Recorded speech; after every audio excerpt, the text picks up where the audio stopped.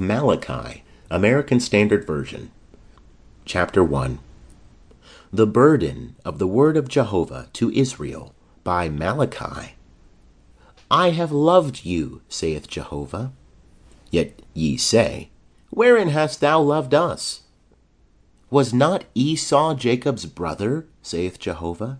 Yet I loved Jacob, but Esau I hated, and made his mountains a desolation, and gave his heritage to the jackals of the wilderness. Whereas Edom saith, We are beaten down, but we will return, and build the waste places. Thus saith Jehovah of hosts, They shall build, but I will throw down, and men shall call them the border of wickedness, and the people against whom Jehovah hath indignation forever.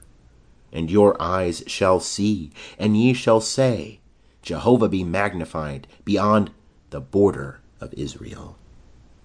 A son honoureth his father, and a servant his master. If then I am a father, where is mine honour? And if I am a master, where is my fear?